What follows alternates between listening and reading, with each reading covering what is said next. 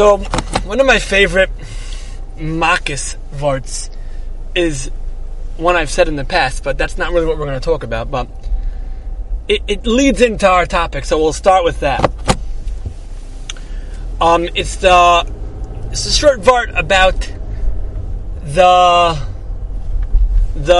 big frog comes out of the Nile River, and the Mitzrayim promptly tried to whack it to bits. Now the question is, Mitzri number 1320, why was he attacking the frog if he saw that Mitzri 1319 nothing happened, and all the line of Mitzri before all it did was make more frogs come? Why would they hit the frog? So the mashal to this is, you're sitting there in super long backed up traffic down the street, and you clearly see the truck in front all the way at the other end blocking traffic, and you honk. Why are you honking? Or the guy behind you honking, whoever honking? Because it's like a guy vakas type of thing. I'm going to show you how it's done. I know, I'm the best, right? The Mitzrayim were full of gaiva, and they had this problem. They couldn't see any of the lessons that were presented from the Makis. Rather, they only saw what they wanted to see, and they ended up causing problems for themselves. Which leads us to this week's parsha. Tvardeya and Arba actually are connected.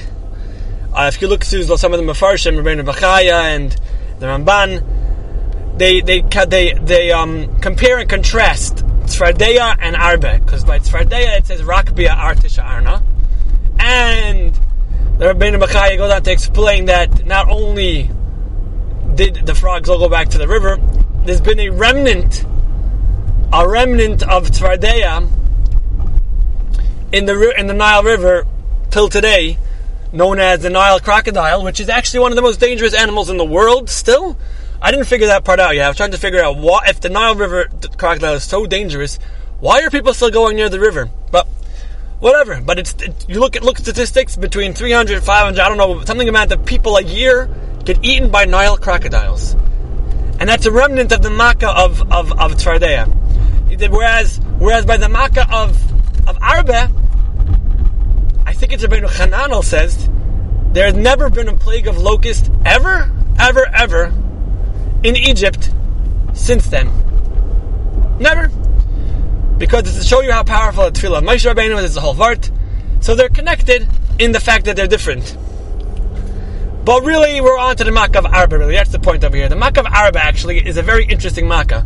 It's the Makkah that's singled out as the one that you're going to tell to your children and your children's children and your children's children's children. So the Maharal says that's because Arba is different than the other Makkahs.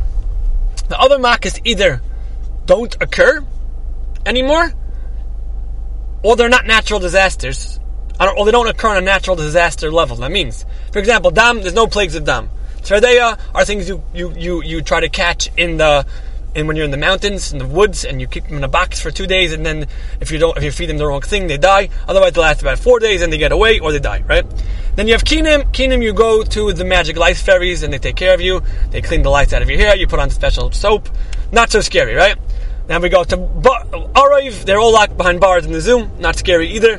Really, when was the last time you heard about a lion rampaging? I do know a friend. I have a friend actually. He lived in South Africa, and he was chased by a lion and did have scratch marks on the back of his car from getting a little bit too close. But still, okay, that's him. But most people can't relate. And then you have Dever, also Barad. If hailstorms are not so scary, we don't have the hail of fire and ice really, right? Then you have Choshech. Once you get a nightlight, it's not so bad either. And Makas B'Cheres doesn't happen. So Arba is the natural disaster of the Makas, which you could point at. Look, right? If it would be a tornado, you would say, look at that tornado, how powerful it is. But Arba is that super destructive Middle Eastern force, which you could point at and say to your kids, look, you see that Makkah of Arba? That was what happened in Mitzrayim, and that's very relatable. Now, there's something more about Arba, which brings out another important lesson, which I think is a yesodistic. So, there's another famous Arba plague in Tanakh. It's the plague of Arbed during the times of Yoel, right?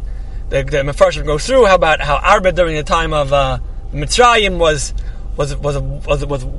the biggest, but really there was a bigger one during the times of Yoel, because Yoel had multiple species of locusts attacking, so that was a bigger plague. But what happened is you have to go through the Navi over there. What happened is what really shows you the important lesson that I want to bring out. In the times of Yoel, right, the Arba came and mamish shmeted the country, and the Yidden did averos. That's what they got, this punishment. And eventually the Navi got into tshuva, and they came crying to Yoel, and Yoel said, "Here's what you have to do. You have to take all the grain you have left that was going to keep you going for another couple of weeks, and you have to plant it." And they said, "What?" He said, "Shem said you have to plant it." So you said what they said? "We're doing tshuva, so we're going to plant it." And they went ahead and took their last few grains, and they planted it, listening to Hashem, listening to the Navi. They realized that the plague of locusts was a message from Hashem to do tshuva, and they went ahead and they were able to conquer their Yetzer Hara, and they planted these last few grains, and they had no more food. But they saw, all of a sudden Hashem made nisim, they sacrificed, Hashem made nes, and they started finding a little wheat kernels here, a few kernels there, and it kept them going for 11 days. And on the 11th day, their crop, which should have taken 6 months to grow, had grown in 11 days, 4 times the regular size. And that's what the pasuk Hazarim Bedima Barini Yikseru, they cried as they planted their last bits of food. But they harvested with joy, and they had sustenance. The Yidden in the times of Yoel, they recognized that they made a mistake, and they saw the Yad Hashem, and they did tshuva. And they took a message from their plague of locust, and they used that to better themselves and do tshuva. The Mitzrayim, though, had a plague of locust also. What did they get out of it? Nothing. They missed the point. That means the point is that you could see a big frog, and you could hit it, and you could totally miss what it's going on. The message is, big frogs are not natural. And when your friend couldn't kill it in a natural way, get the message. You can miss it, and you can make it worse and worse for yourself till you get all the way, not only Tradeya, but Keen and Marv, Devershchem, Bar, and Arva, and more. Or you could get the message, and you could end up having a zchus to do such a tshuva that you get this special reward of a crop that's hafladik.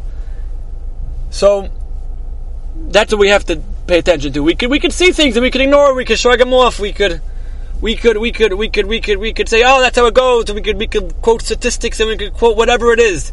There's so much going on. I'm not going to single out anything, but look around the world.